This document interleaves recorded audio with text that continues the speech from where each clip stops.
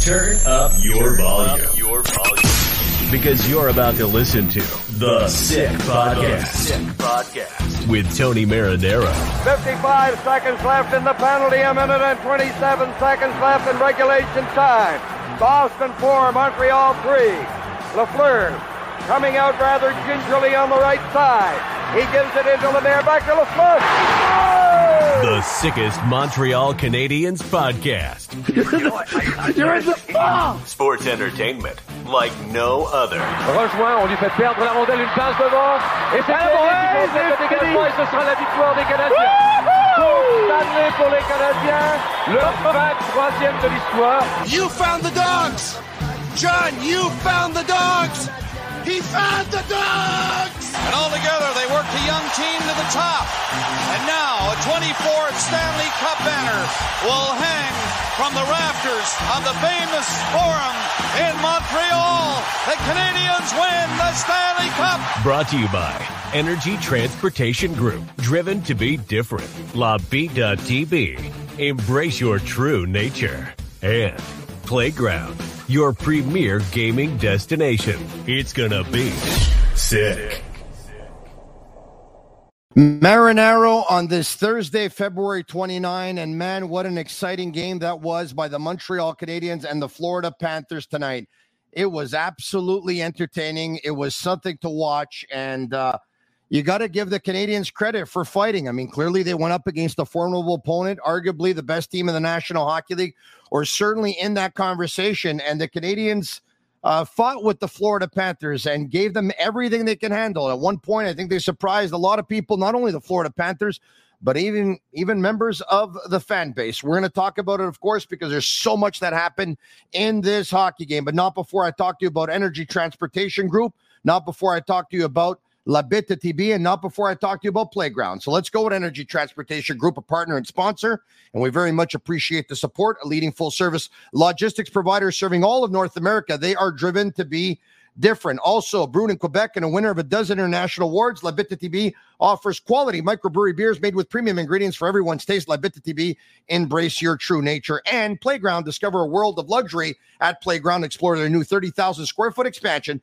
with thrilling games, gourmet dining, and live entertainment located just over the Mercier Bridge. Only minutes from downtown Montreal. Playground, experience the strip without the trip. I always love talking to this gentleman. And every time I reach out to him and I say, Pierre, it would be an honor if you could join me tonight. It takes him half a second to respond and say, I'd love to. So we thank him very much. Pierre McGuire. Good evening, Pierre. How you doing, Tony? I'm doing extremely well. Listen, I really enjoyed the hockey game, Pierre. I thought it was extremely entertaining. I'll go as far as to say that it had almost pretty much everything. Well, it was a playoff game, and I would agree with you 100%. You had great goaltending at both ends. Stolarz really impressed me in this game for the Florida Panthers, and I thought Montembeault in the second period was phenomenal. Look at Slavkovsky, look at Suzuki, look at Caulfield, that line in particular. I love the way Suzuki dominated the puck. There was energy, there was passion, there was big shot blocks, there were big hits. I hope Brendan Gallagher's okay, Tony, on that reverse that he got from Rodriguez. But all in all, that was a tremendous playoff game, I should say. But it was fun to watch, and I really enjoyed it. Pierre, when Jeff Gordon, Kent Hughes, Marty St. Louis, they talk about the culture. I mean, they don't hold back. They let everyone know that they are obviously in a rebuild, but the goal is to get better individually, collectively, as a group and as a team with each and every game. And, they don't want to roll over and die. They want to fight. And, 60 games into the season, when if you take a look at the standings, I mean, clearly, I don't think anyone's betting on the Montreal Canadiens to make the playoffs this year. This is the effort that they give Marty St. Louis and they give the organization. What's the conversation that Kent Hughes and Jeff Gordon are having right now? They're probably identifying who they think their core guys are going forward.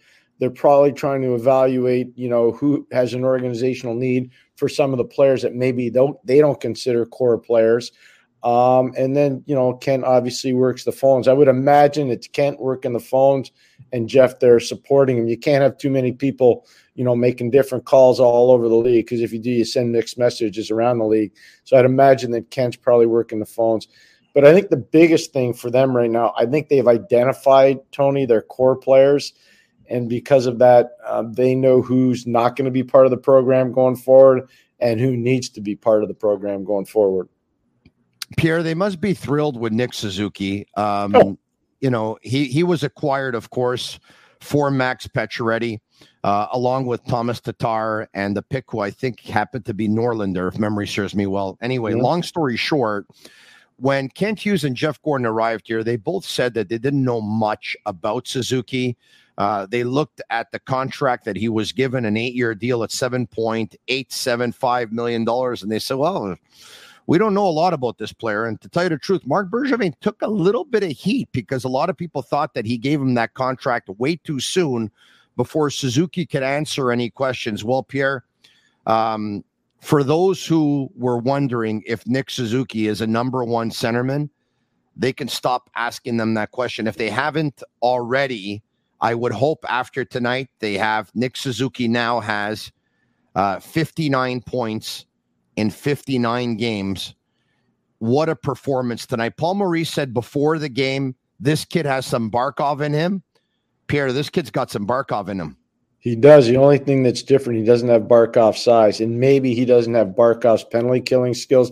Barkov's one of the elite penalty killers in the league. He really is. And I know you don't get extra style points for being a penalty killer, but he's that good.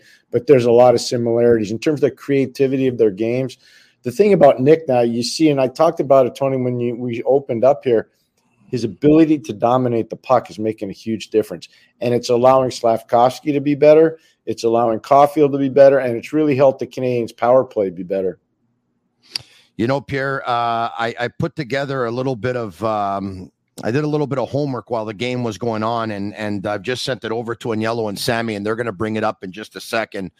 But once again, if Nick Suzuki hasn't convinced everyone with his play, he is in very elite company right now when it comes to centers in the National Hockey League in terms of goals scored and in terms of points thus far this season for all players who have played center. Now, you know, if you go to NHL.com, you're going to see that they have Reinhart and they have Verhaeghe in the centers category. But the reality is that they're playing wing with Barkov as their center. So you can forget about, you know, they got Matthew Barzal as a center.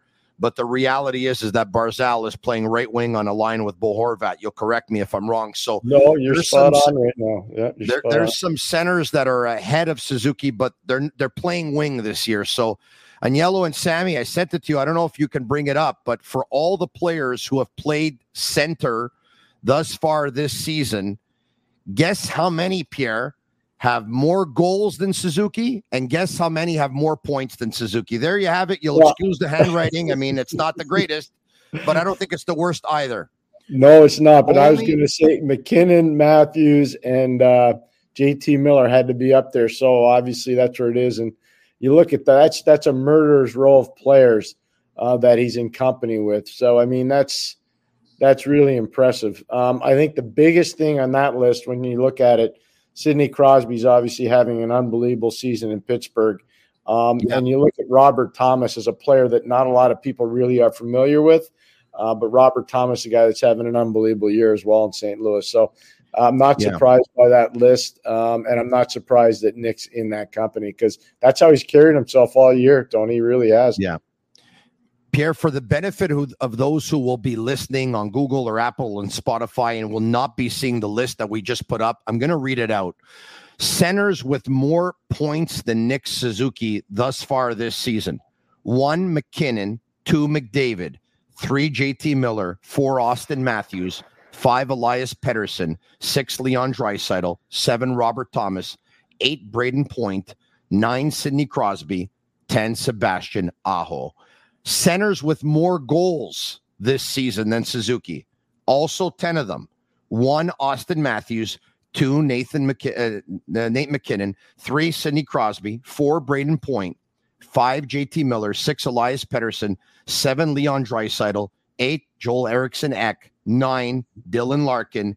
10, Brock Nelson. Pierre, once again, he is an elite company. Elite. Oh, yeah.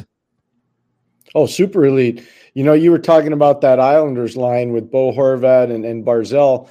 The other player on that line is Brock Nelson that you're talking about. So what Patrick Roy did, he put 3 center icemen together, but 2 of them are playing on the wing. So again, that list is, I know they're centermen, but when you look at it, I'm not surprised at all, again, with Suzuki's performance and where he rates with the top players in the league. And he is a number 1 center. The big thing for the Canadians is getting Kirby Dach back. And I think you would agree with that, Tony. And so that changes the landscape for everybody in the organization up front. It makes it an easier game, maybe even for Nick to play next year, because Slafkovsky is going to be better. Caulfield should be more comfortable. And getting Dach back really changes the dynamic for the Canadians and makes Nick a better player. Pierre, you're spot on to bring that up, actually, that Brock Nelson is playing left wing on that line, but I put him in that center category in terms of goals because I think he's played 95% of his season at center, right? And Patrick Roy, he has made the change just recently. All right, okay, so what's the ceiling now for Suzuki? I mean, there's a trend here, right?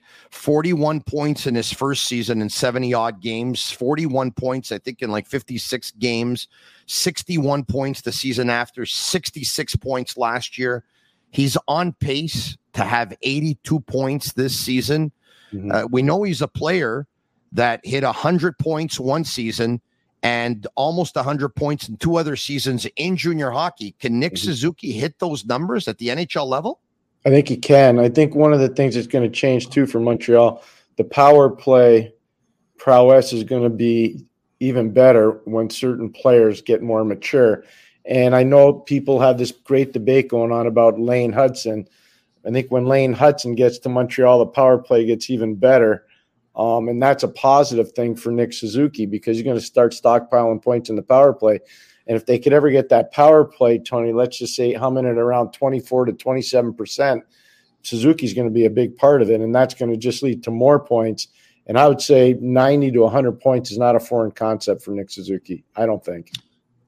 It's unreal, really. Okay, let's take a look at the lineup here if we can for both teams. Okay, so Suzuki in between, Caulfield playing his off wing as he has all season with Slafkovsky playing his off wing. Newhook in between Armia on his right and Joshua Roy on his left. Evans with Anderson on his right and Gallagher on his left, and Colin White centering Jesse Ylönen on his right and Tanner Pearson on his left. On defense, Matheson Gouli, Jacki Savard, Harris Kovacevic, and Samuel Montembeault is in goal. Pierre, on a night like tonight where it's a close game and you're trying to make a statement and you obviously want to win this game because of that culture that we talked about, even though, you know, I'm thinking in the back of my head, rebuild, and I think every loss is a win tomorrow. But anyway, that's just me. And I know hockey players and organizations don't think this way, but mind you, the Chicago Blackhawks did a year ago. But so with the exception of tonight's game, and I know it was a big game for Mike Matheson, he's going up against the team that drafted him. Matheson played 27 and a half minutes tonight. Let's forget about tonight's game for a second, but he plays 25, 26 minutes every night. In a year that's a rebuild, for a player that you've said on this podcast, you not only want to see him finish off the rest of his contract, a couple of remaining years, it would be a player that you would actually extend when his contract is up, because it's a player who can say to other players, I'm from Montreal. I wasn't drafted by this team. You know, I had an experience with a couple of other teams, but a trade to Montreal was the greatest thing that happened to me. And it could be, you know, something that other players can look at around the league. But in a rebuild year, for a player that you'd like to have be part of the equation for at least a couple of years, does he not play too much? Well, I've been saying that for a while. And I think part of it is because they have no other direction to go in terms of running the power play. And a lot of those extra minutes are power play minutes. And that's why I think when Lane Hudson gets here, whether the Canadians play 11 forwards and 7D once Lane Hudson gets to Montreal, or whether they go 12 and 6, I don't know what their schematic will be, Tony. But I do think when he does get here, that will take a lot of those extra minutes away from Mike. And then I think you're going to see him more around 23, 24, which as an elite skater, and Mike is an elite skater, that's not an overbearing kind of amount of time for him. It just isn't. But it's those extra minutes. Once you start pushing over 27, getting to 30, that's hard to do if you're playing 3 and 4 nights. It's just really, really hard to do. So as a guy who probably has a parking reserved for him at games with BU and in all those games, of course, in NCAA and in Boston with BU and BC and all those good teams, you have seen Lane Hudson a lot. We know that. You've told us. So, Mike, he's going to arrive here at some point here at the end of the season. You just talked about schematics. Would you go with an 11-7 and primarily use Lane Hudson on the power play and ease him into the National Hockey League? Or would you go with a 12-6 and throw him into the lines then? No, I would go with 11-7. I would not put him in the Lions Den because he's not physically big enough to go into the Lions Den right now. And if he's got a fundamental flaw right now, it's just not heavy enough. And he doesn't defend enough with his feet. He needs to defend more with his feet and less with his upper body. And he will learn that as he's around the guys in practice more and more, because you're going to see the size difference. And college hockey players, especially the league he plays in, Hockey East, there are a lot of big people. But he's not dominating defensively. He dominates coming out of his own zone. He dominates through the neutral zone, and he dominates on the offensive side of the blue line, especially on the power play. Those are his strengths. I'd be shocked if they threw him into the Lions Den. I really wouldn't. I think Kent and Jeff have probably, look at Kent's son plays at BU, and Jeff's son is on the roster at BU. So both those fellas running the Montreal Canadiens, they're seeing Boston University more than anybody. Maybe not more than I am, but they're seeing them enough. Don't worry. They're seeing them enough. Pierre, let's take a look at the score sheet. Actually, we'll bring up the Florida Panthers lineup. Why don't we do that? I think we have it. Let's bring it up right now. There we go. Okay, so Barkov in between Verhaeghe on his left and Reinhart on his right. Bennett with Tkachuk on his right and Cousins on his left. Lundell with Rodriguez and Luosterainen. And Stenlund with Lomberg on his left and Lockwood on his right. Forsling, Ekblad, Mikkola, Montour, and Oliver Ekman-Larsson with Kulikov and Stolarz in goal. All right, we'll take a look at the score sheet now, and we'll bring that up. Okay, Barkov, first period. Pierre, you saw it. Stolarz clears the puck. I believe it goes off the boards, and Caden Gooley, who's playing right defense, has a decision to make, and he says, "You know what? I'm gonna force Carter Verhaeghe." What a great play by Carter Verhaeghe, who redirects it with his left leg over to Reinhart, who goes on a 2-on-1 with Barkov. Matheson's unable to intercept the pass, goes to Barkov, a quick wrister, beats Montembeault. Talk to me about the astute play by Verhaeghe, the decision from Gooley to try and cut it off and try and pinch there, and how difficult a task it is for Gooley, a left-handed defenseman, still relatively young in this league, to play the right side. Well, I'll talk about Gooley first. I thought, outside of a couple foibles early in the game, he was outstanding. Shot blocking, penalty killing, just making the right reads more times than not. The biggest thing, and you just touched on it, Tony, very appropriately so, being a left shot playing on the right side, not an easy thing. I think he has had a tremendous year in the league. But the thing about that play you're talking about, Carter Verhaeghe is a way unsung hero in the league, not talked about nearly enough. You talk to people in Toronto where he was originally drafted, they'd love to have Carter Verhaeghe back, but they don't. Talk to the people in Tampa where he was part of a Stanley Cup winning team. They'd love to have him back, but they don't, because he was an unrestricted free agent, and Florida was wise enough to sign him. Tampa couldn't afford him, so he wasn't there for the second cup. All I'll say is this. The big thing about Florida is players like that. Verhaeghe's got speed. Look at the reclamation project that is Sam Reinhart and what he's been able to do. Look at Luosterainen and what he's done there. You can look around Brandon Montour and what he's done, another reclamation project, kid that started his career in Anaheim, started actually UMass Amherst. So I can go down the line. They've done a really nice job making players better at the NHL level, and that's something that I think Montreal really wants to try to get to as well. Does Reinhart remind you of Pavelski?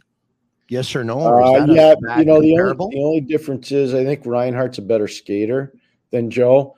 I don't know if he's got the same ability to chip pucks. Joe, I'm not sure we've seen since Steve Shutt probably a guy that could chip pucks down low like Joe Pavelski. I know there have been a lot of guys like Johan Franz and Ryan Smith, guys that were coming up, Thomas Holmstrom in Detroit.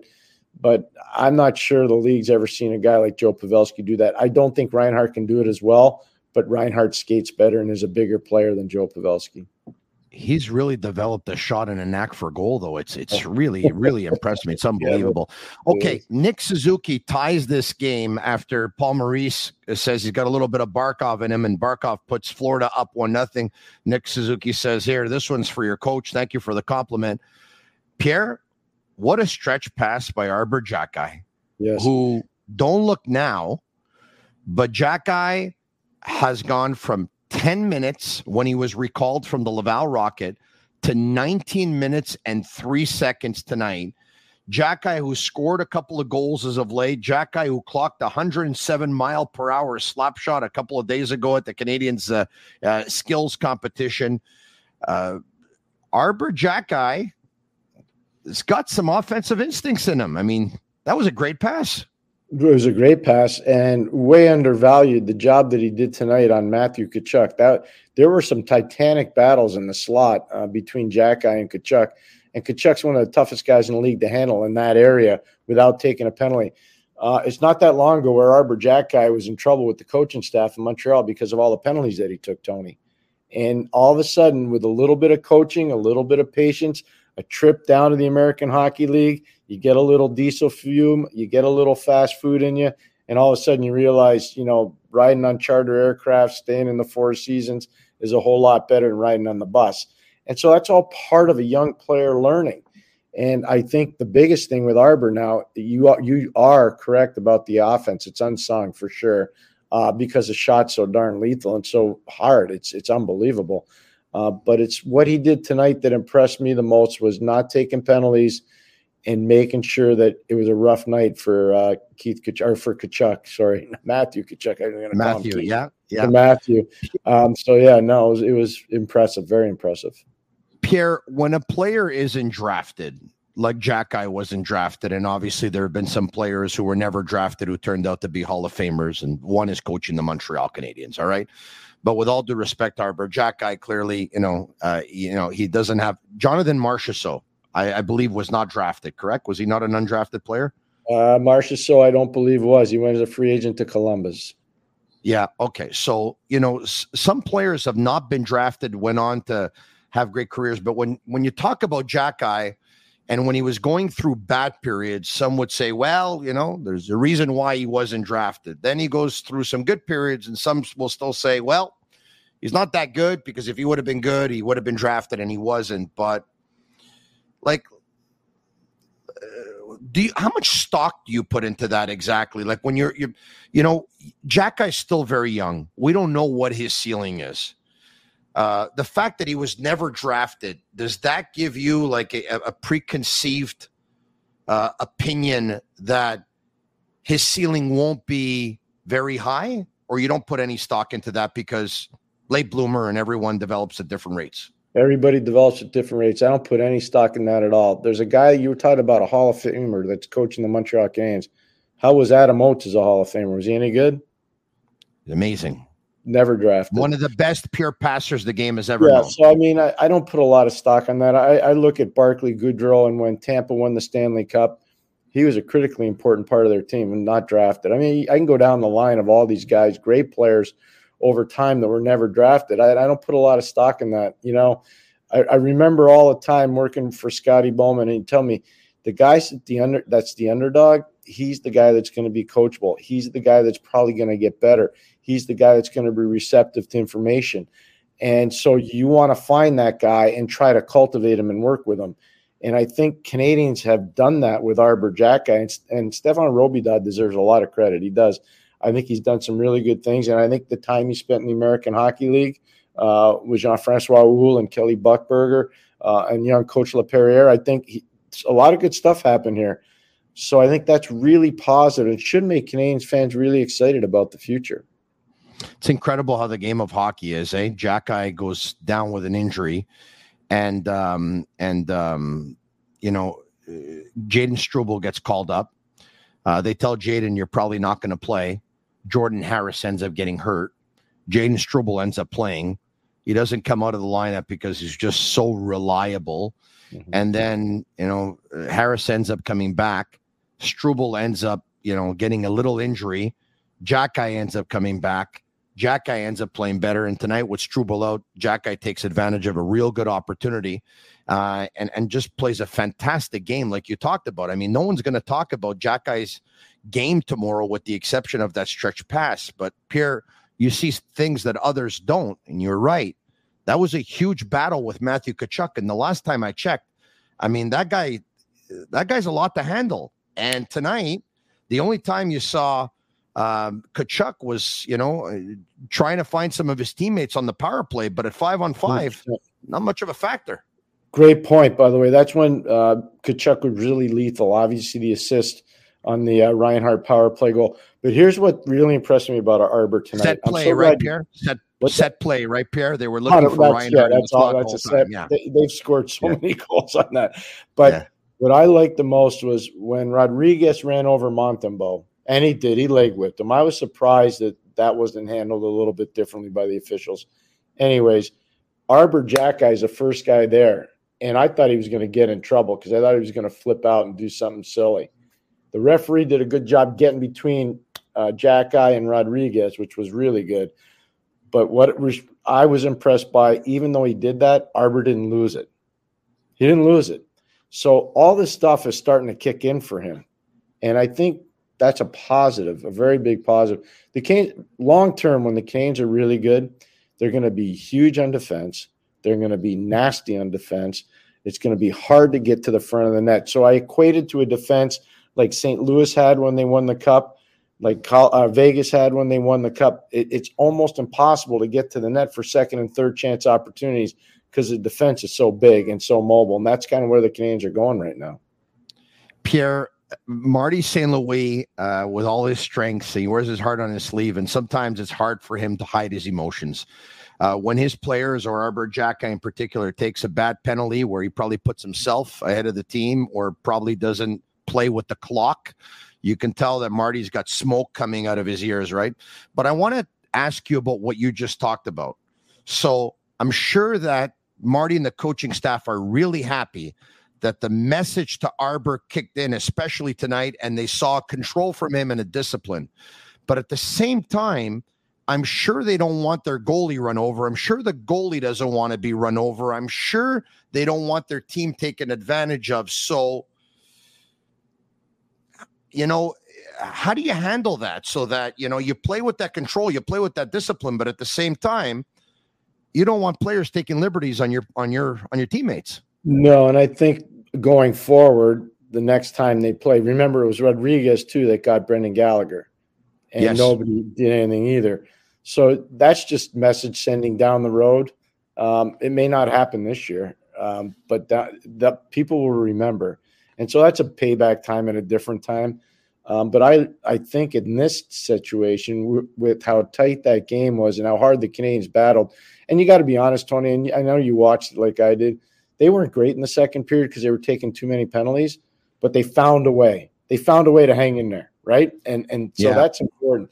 And I don't think any player in the third period wanted to take a bad penalty that could put their team in a bit of a bind. So I respect that fact, but I do think eventually the fine line will be learned, and they'll know, okay, now's the time to take a guy out. Now's the time to back off and save it for the next game. Pierre, in the second period, I thought Florida was unbelievable on the cycle. I mean, they just kept on cycling.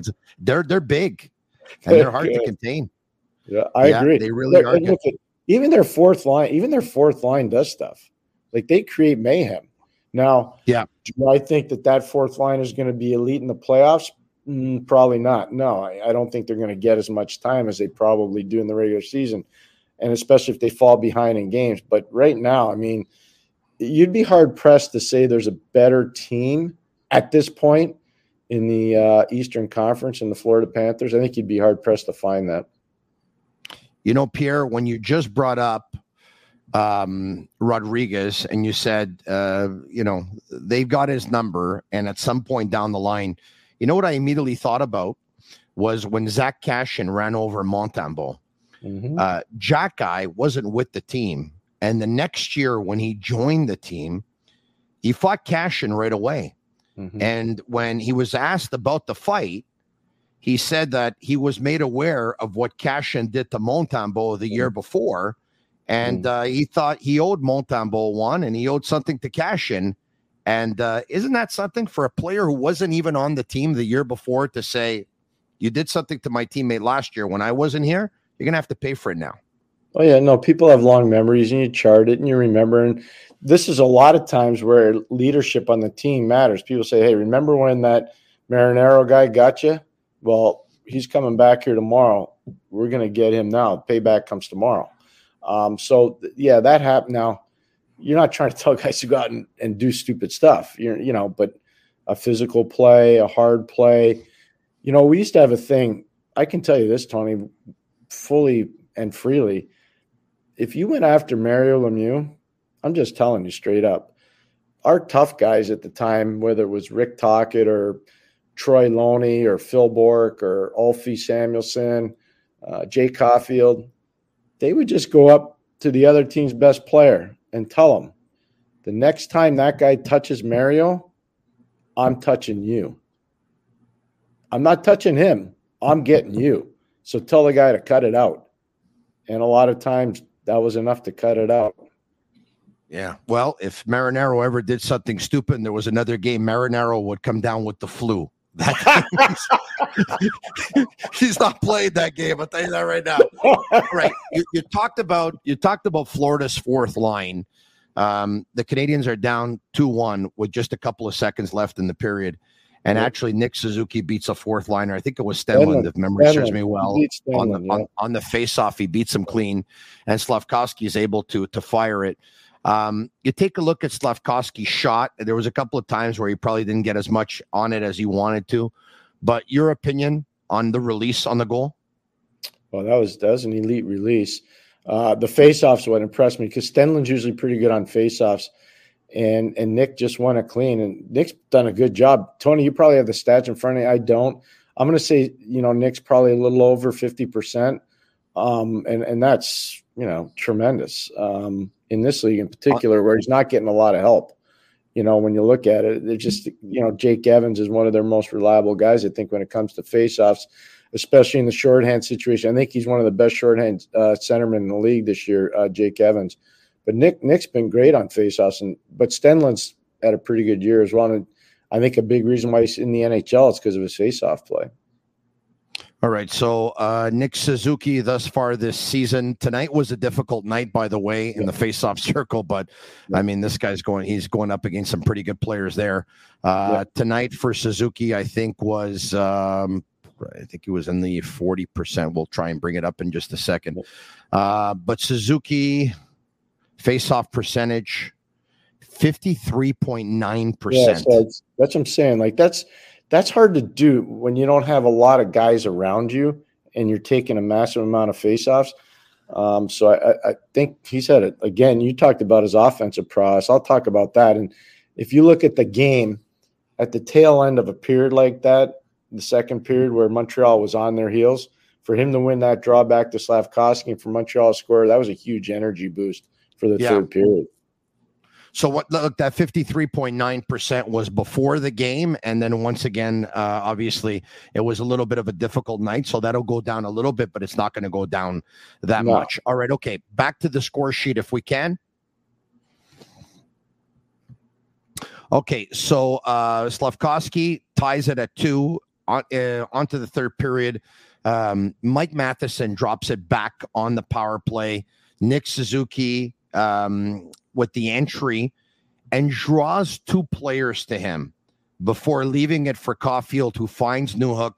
And Newhook, obviously, with a great release pair, but the entry into the offensive zone by Suzuki and the drawing 2 players to him opened things up.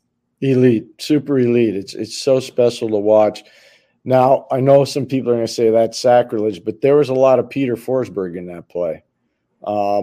Peter had this uncanny ability to gain the offensive blue line, hold the puck a little bit longer so that the guys could get free. He didn't panic with the puck and would move it and would make everybody look like an all-star. And I think kind of Nick did that tonight in that play in particular, that situation in particular, which was really impressive, really impressive. Pierre, the Canadiens' power play has had their ups and downs, but for the most part, they're having a pretty good season. They give up a few too many shorthanded goals for my liking, but I mean, they 10 of them, I think, right, Tony? 10. 10 shorthanded goals against, yes, members, because the Reinhart goal that tied it at 3 was a shorthanded goal. But when it wasn't working well, like the entire fan base was up in arms and saying, oh, man, this drop pass back to Nick Suzuki, like everyone, knows that it's coming. But now all of a sudden their power play is working and it's still that same drop pass. Is that the entry into the offensive zone for most teams in the National Hockey League on the power play, Pierre? Yeah, I would say probably 90% of the teams use the slingshot, some teams call it. So, yeah, no, it's become a fad that a lot of teams have tried to copy. It really helps to have a player like Nick Suzuki that has the composure with the puck, recognizes his outlets, and doesn't panic when he gains the offensive blue line and skates into traffic and then makes the mature decision with the puck. So having a player like that helps a lot. When New Jersey's power play was at 32%, they had the guy carrying the puck was Jack Hughes. They'd slingshot to Hughes and he would gain the zone and they'd go to work and they'd just rip you apart.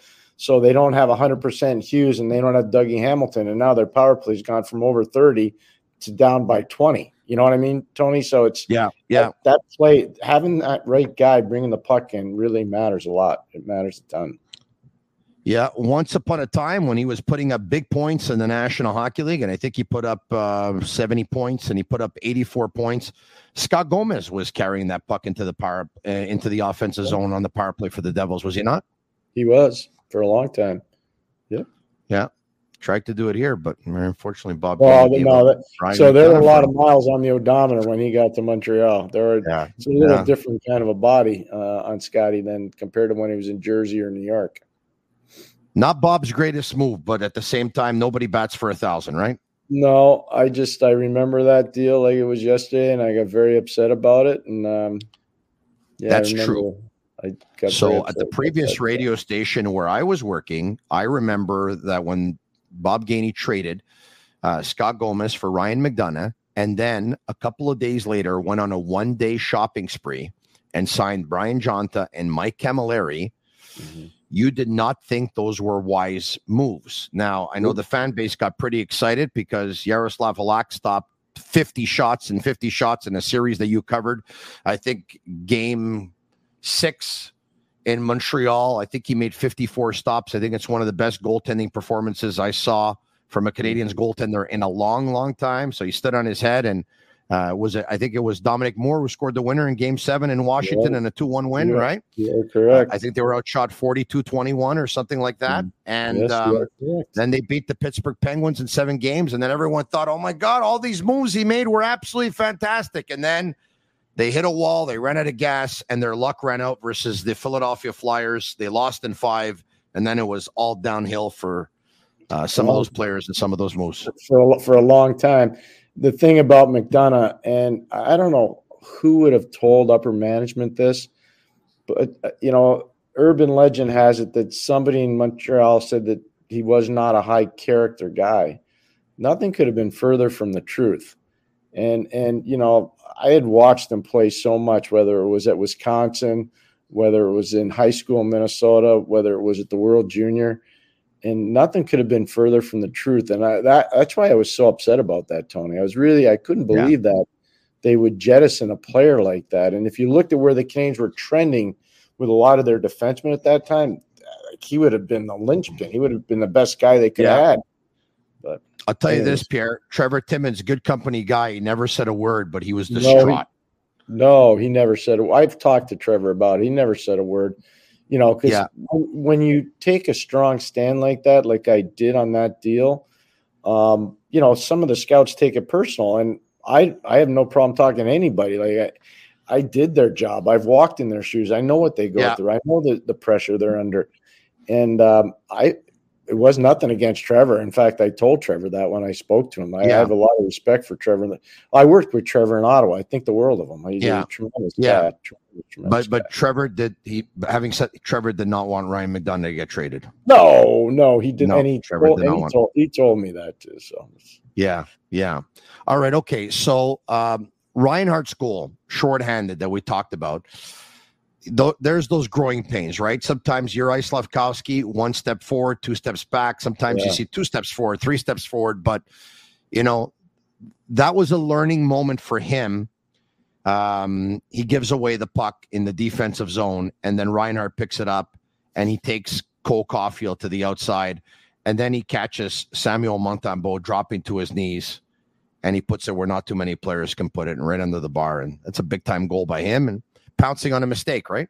Yeah, 100%. Tony, I don't know how much of the replay you watched that, but I would like to watch that in an NHL video room, because one of the things I thought when Montembeault moved from his right to his left to shut down the short side, I thought he elevated the net up. And when he elevated the net up, I thought that puck would have gone high and wide had Montembeault not pushed the net up. So I'd like to. I couldn't judge it on a TV here because I couldn't go back and forth and evaluate it. But if I were in an NHL video room, I could. But if you get a chance, watch it. Watch where the puck goes in, and watch how the net pops off the lower part of the ice. And I think had he not done that, I think that puck would have been high and wide. Pierre, Craig Button joined me yesterday, and I love talking to him as well. And we had a real good conversation on player development. Mm-hmm. And we're talking about Joshua Roy, who Craig is high on. And so to tell you the truth, I really believe he's got the potential to be a second-line player in the National Hockey League. Agreed. I agree. Good. Now, having said that, Joshua Roy has been saying that he's been taking everything in like a sponge. It really helps him that he's playing with National Hockey League players. It really helps him that he's practicing with National Hockey League players. He's learning a lot over here. He's gaining a lot of confidence. His teammates speak very highly about him. He's answered a lot of question marks that there were about him. One of them was the whole grit factor and the compete. And he's been gritty and he's been competing. But at the same time, as good as it's going for him here, you have an American Hockey League team that would love to get into the playoffs, and you have an American Hockey League coach who would love to have Joshua Roy in his lineup. They're within a couple of points of the 5th spot in the North to make the playoffs. So my question to you is, it's going well for Joshua Roy, but as well as it's going, he doesn't get more than 12 and a half minutes of ice time. And tonight he got 8:39 of ice time. So what do you do? Honestly, I'd send him back. I just don't know what the other part of the plan is for Montreal, but he's a player that you want. I don't know what Craig told you, but I'm just telling you, Tony, a player like that needs to play, and he should be dominating in the American Hockey League. Yeah. And so a dominant player like that helps put you into the playoffs. I when I was working in Ottawa, the team hadn't made the playoffs, I think, for 5 straight years. And one of the messages to the coaching staff when I was around him was, we've got to find a way to make guys better so we can push to get in the playoffs. And eventually they did. And that coaching staff did such a great job. In fact, the guy that's running the team now, Dave Bell, did a magnificent job with all those defensemen. And Ben Sexton, who's an assistant in Ottawa now, did an awesome job. And Troy Mann, who's the head coach with Kingston in the OHL, they did that. That threesome as a coaching staff, they're the reason why we got in the playoffs, because they made the players better. They told them what their roles were, and every guy got better. And I think that in Joshua Roy's case, that'd be the thing you'd want to see. Get him down there and get him dominating. And I think at some point they'll probably do that. Craig said I'd take a look at the schedule, and I tried to give him a little bit of both. Well, yeah, no, you'd want to do that. But the problem is they're on a 4-game. So they just played the first game of a 4-game trip. The luxury you have is he doesn't require waivers. So you can just shuttle them back and forth. The bad part of that, though, is let's just say you are doing that. Fatigue kicks in at some point. We're not talking about a guy that's super large.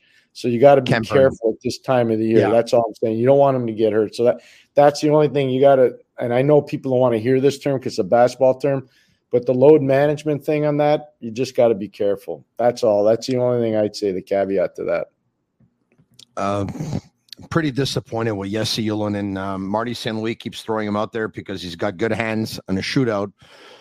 Here's a guy who's not taking advantage of an opportunity, Pierre. He really hasn't. It's fair. You're not beating him up. You're telling the truth. Now he hits the post today in his shootout opportunity, but you're right. Not every game goes to a shootout either. So you still got to play the first 60 minutes of the game. And maybe he gets in overtime, maybe he doesn't, but he still got to play the first 60. And I did not see a lot from him tonight. I'm not trying to pick on the kid because I watched his dad play, and his dad was a real skilled player.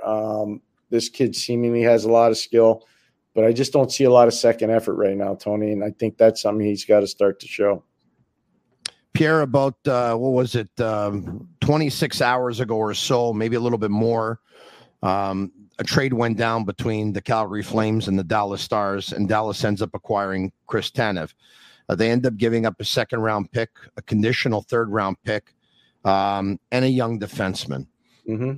Not a lot of people know a lot about the young defenseman. I'm sure that you do, and you can tell us about him right now. But one of the things that we're hearing is that there's a couple of GMs in the National Hockey League who have a couple of defensemen they'd like to trade who aren't crazy about the value that the Calgary Flames got. They were hoping that Calgary was going to get a little bit more in terms of value.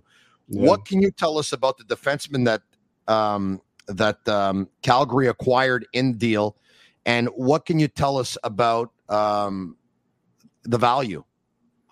Well, let's go with Tanev first. Tanev's going to go down there as a right shot defenseman. The best years of his career, I'm going to say, were playing in Vancouver when he was helping to cultivate Quinn Hughes. He did a magnificent job, and I was really surprised when the Canucks allowed him to leave Vancouver to go to Calgary as an unrestricted free agent. I was really surprised they allowed that to happen because of the chemistry on ice and off ice that he had with Quinn Hughes. I just was really surprised by that. I'm not going to pretend, Tony. I did a bunch of his games in Calgary when I was working at NBC, and I would tell you that he never lost anything. So he's still a stabilizing shutdown guy. He's not very good on the left side. He's got to play on the right side. But what this does is Miro Heiskanen, who's really good on the left, he's been playing on the right. Now he can move over to the left side. And Thomas Harley, and I don't know how much your fan base watches Dallas. He's terrific. He's a fantastic. I know you know him, Tony. He's a fantastic young defenseman. So you put Harley now in the 3-4 position rather than the 1-2, and you play him with the stabilizing player, whether it's Esa Lindell, whomever you choose, because they got a lot of them. And all of a sudden, their defense is rock solid. And I can tell you right now, there are a lot of really good coaches in this league. Most of that discussion, Pete DeBoer name would come up in this in terms of great coaches in the league. He's a really good coach. So Dallas is going to be a really tough out. And the one thing I would say is if you're Colorado and you're Edmonton right now, Tony, I think you're on the clock. You got to make something happen to match what Dallas has done. Now, in terms of what Calgary got, Tony, the Russian kid on defense is a plus player. He's a shutdown guy. I don't see him. He's a 20-year-old. He's going to be 21 in March. Don't see him being a top 1-2 guy. I see him being a 3-4. That's still really good. Don't get me wrong. So they got value there. He's not a point getter. You're not getting points. So you remember when Mike Komisarek was really on top of it in Montreal?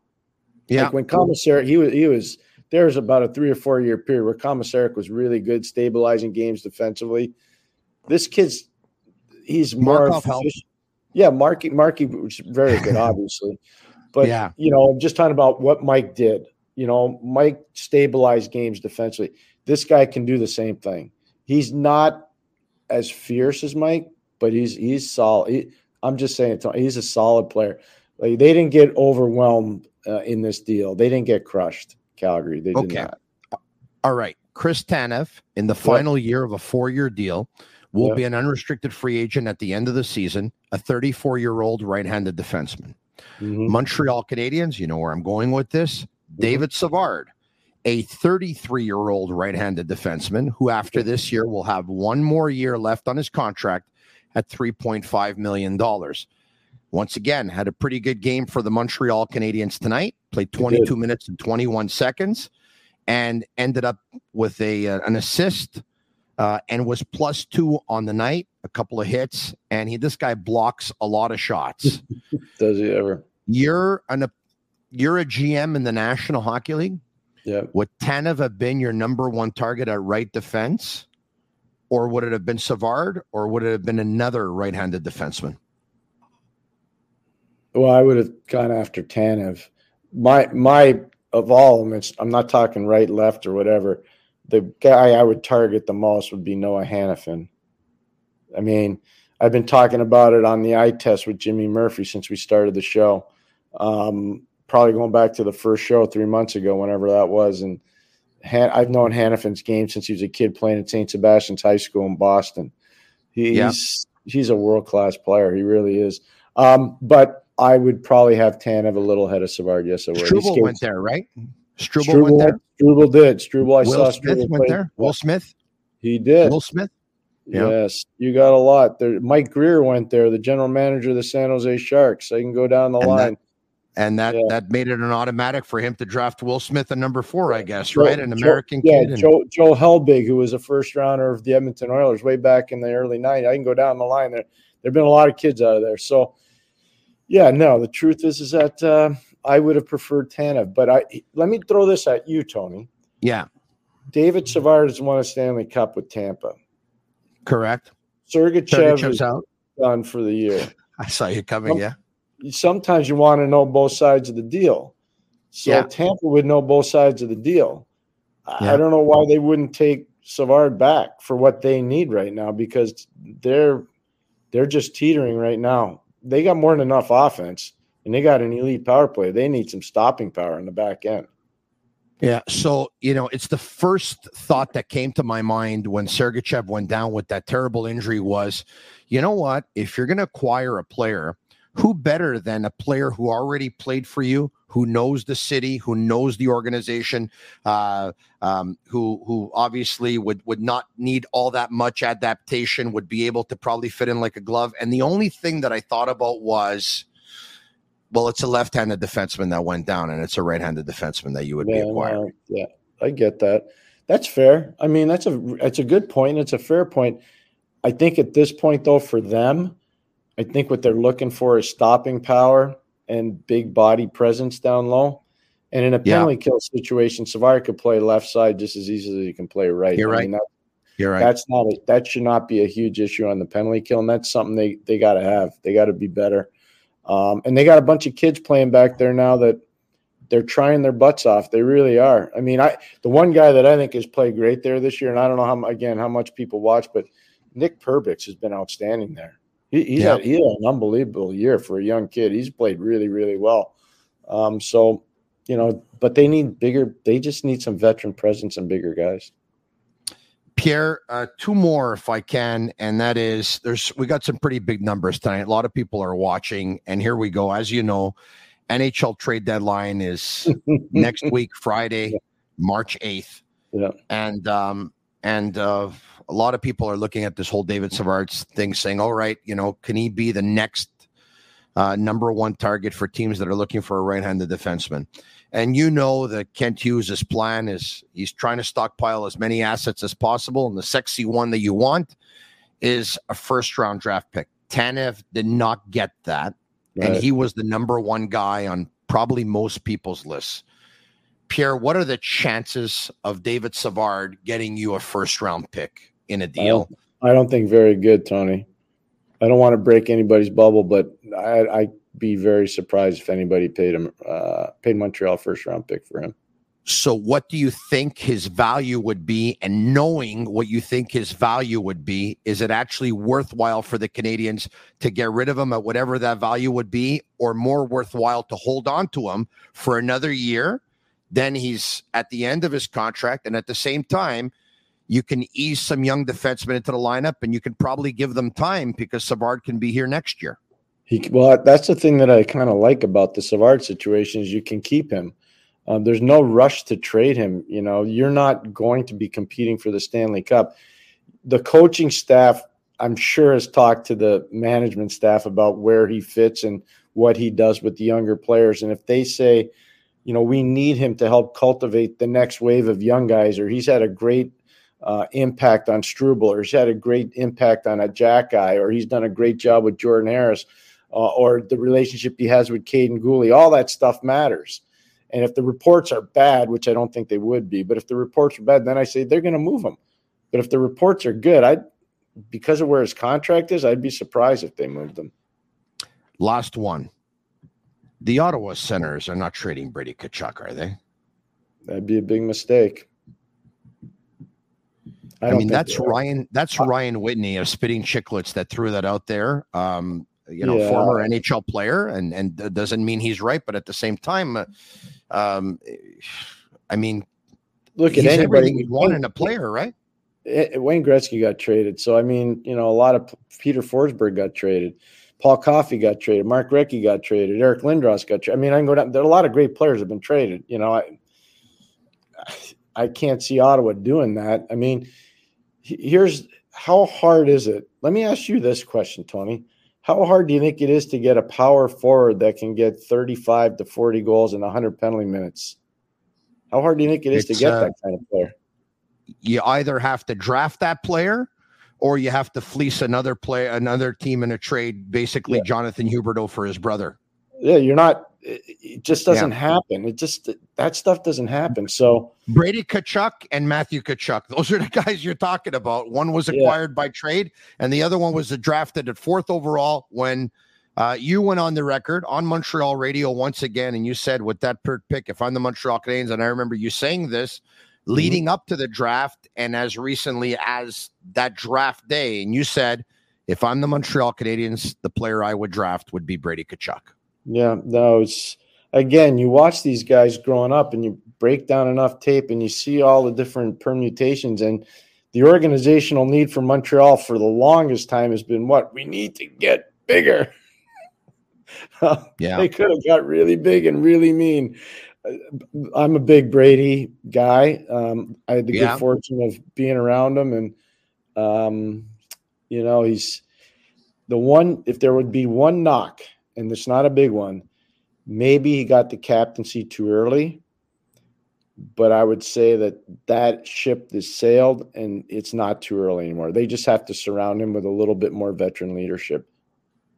See, I would have thought from the outside, obviously, that if Brady Tkachuk would, and once again, maybe there's no truth to this rumor whatsoever, but if Brady Tkachuk would no longer be an Ottawa Senator, it's because he would want to leave. Canadian markets aren't for everybody. Right. And Ottawa, with all due respect, is not for everyone either, right? And maybe I would have thought it would have gone down that way. But if the Senators would trade Brady Tkachuk, he's everything that they don't have. They only have him in that mold who can play that way. They got a bunch of skill, they got a bunch of talent, and they got Stützle, and they got Norris, and they got Pinto, and they got Batherson. They got a lot of players who have a lot of talent, but nobody can play like Brady Tkachuk. No. So the one guy in the league that I think is similar is Svechnikov in Carolina.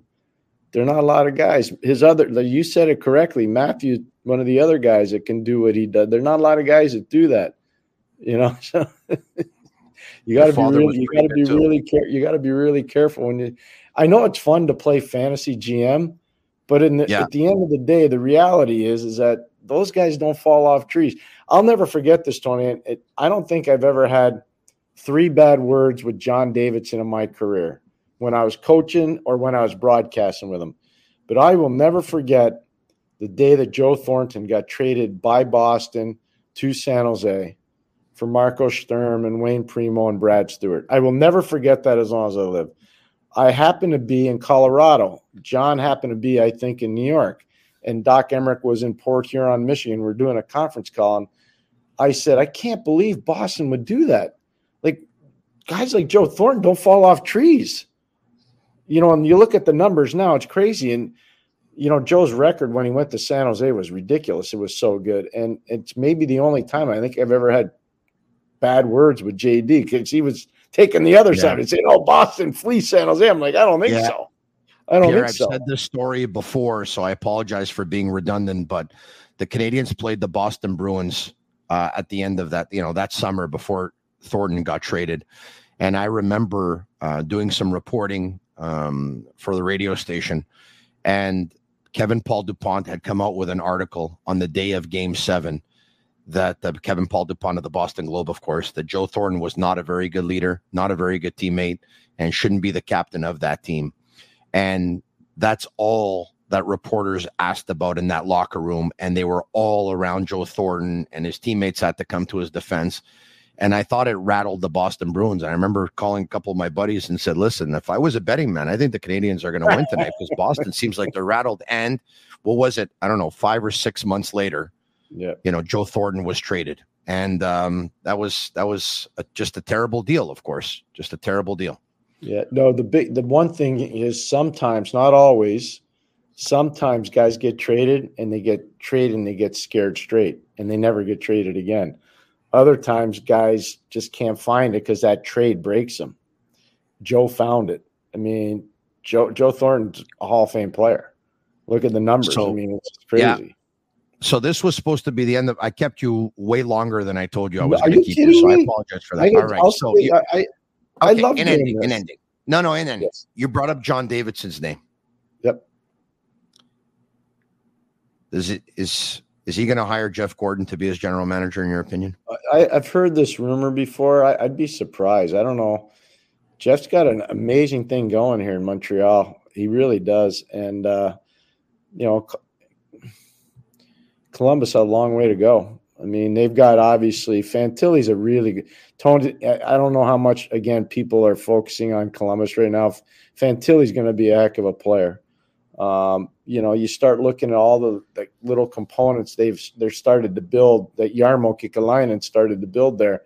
They still got a ways to go, but there's some really interesting components there. But to think that, you'd leave an original 6 team for a more of a lateral move, I'd be really surprised. I know it's out there. I'd be surprised. You get the GM title back, and you do have some really nice kids too. But at the same time, I understand your point, Pierre, right? He's here probably in a less pressure role. And at the same time, he and Kent Hughes came here to try and do something, and they haven't done it yet. No, but they've got to wait. Look, they knew what their plan was. I think they're all singing from the same songbook, whether it's Marty St. Louis, whether it's Kent, whether it's Jeff. You're working for an original 6 team, one of the most powerful sports brands in the world. And I know you know the soccer game better than anybody. The Montreal Canadiens are one of the few teams in hockey that can rival some of those soccer brands. They are. They really are. And you've done very well because of the Montreal Canadiens. Think about it, Tony, where your career is. You cover the Montreal Canadiens. So all I'm saying is it would be hard. They're putting food on my table, Pierre. They are. But it would be hard, Tony. It would be hard to leave an original 6 team, and especially the Montreal Canadiens, especially when you're in the middle of something that I think is going to end up being really, really good. He is Pierre McGuire of the Eye Test with Jimmy Murphy on the Sick Media Network. You check them out if you haven't already. There you have it. The guests have been absolutely unbelievable, to say the least. And the podcast goes daily at 4 p.m. Subscribe to their YouTube channel if you haven't already. And I think, Pierre, I heard that in a couple of weeks, or maybe even 2 weeks from today, if memory serves me well, you'll be in Montreal? I will be, and we're planning on having you as one of those great guests that we have on from Hurley's Irish Pub. Wow. I'd be honored, and I will definitely be there. We would be honored to have you. We would love to have you. And if the invitation has already been sent out, I'm giving it to you face to face right now. We would love to have you. I will be there with pleasure. Always so kind, Pierre, with your time and with your wealth of knowledge and information. This, my friend, like I tell you all the time, was a treat. Once again, Pierre McGuire. Thank you very much, Pierre. Thank you, Tony. Right back at you. Thank you very much. All right. Thank you, Pierre. There you have it. Once again, the Sick Podcast brought to you by Energy Transportation Group, brought to you by Labita TV, and brought to you by Playground. I hope you enjoyed the podcast tonight.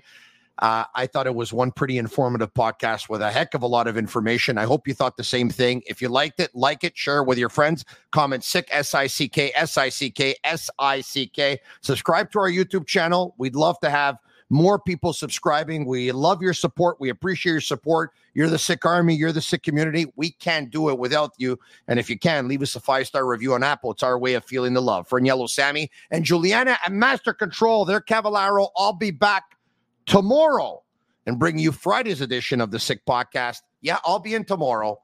I'm Marinaro.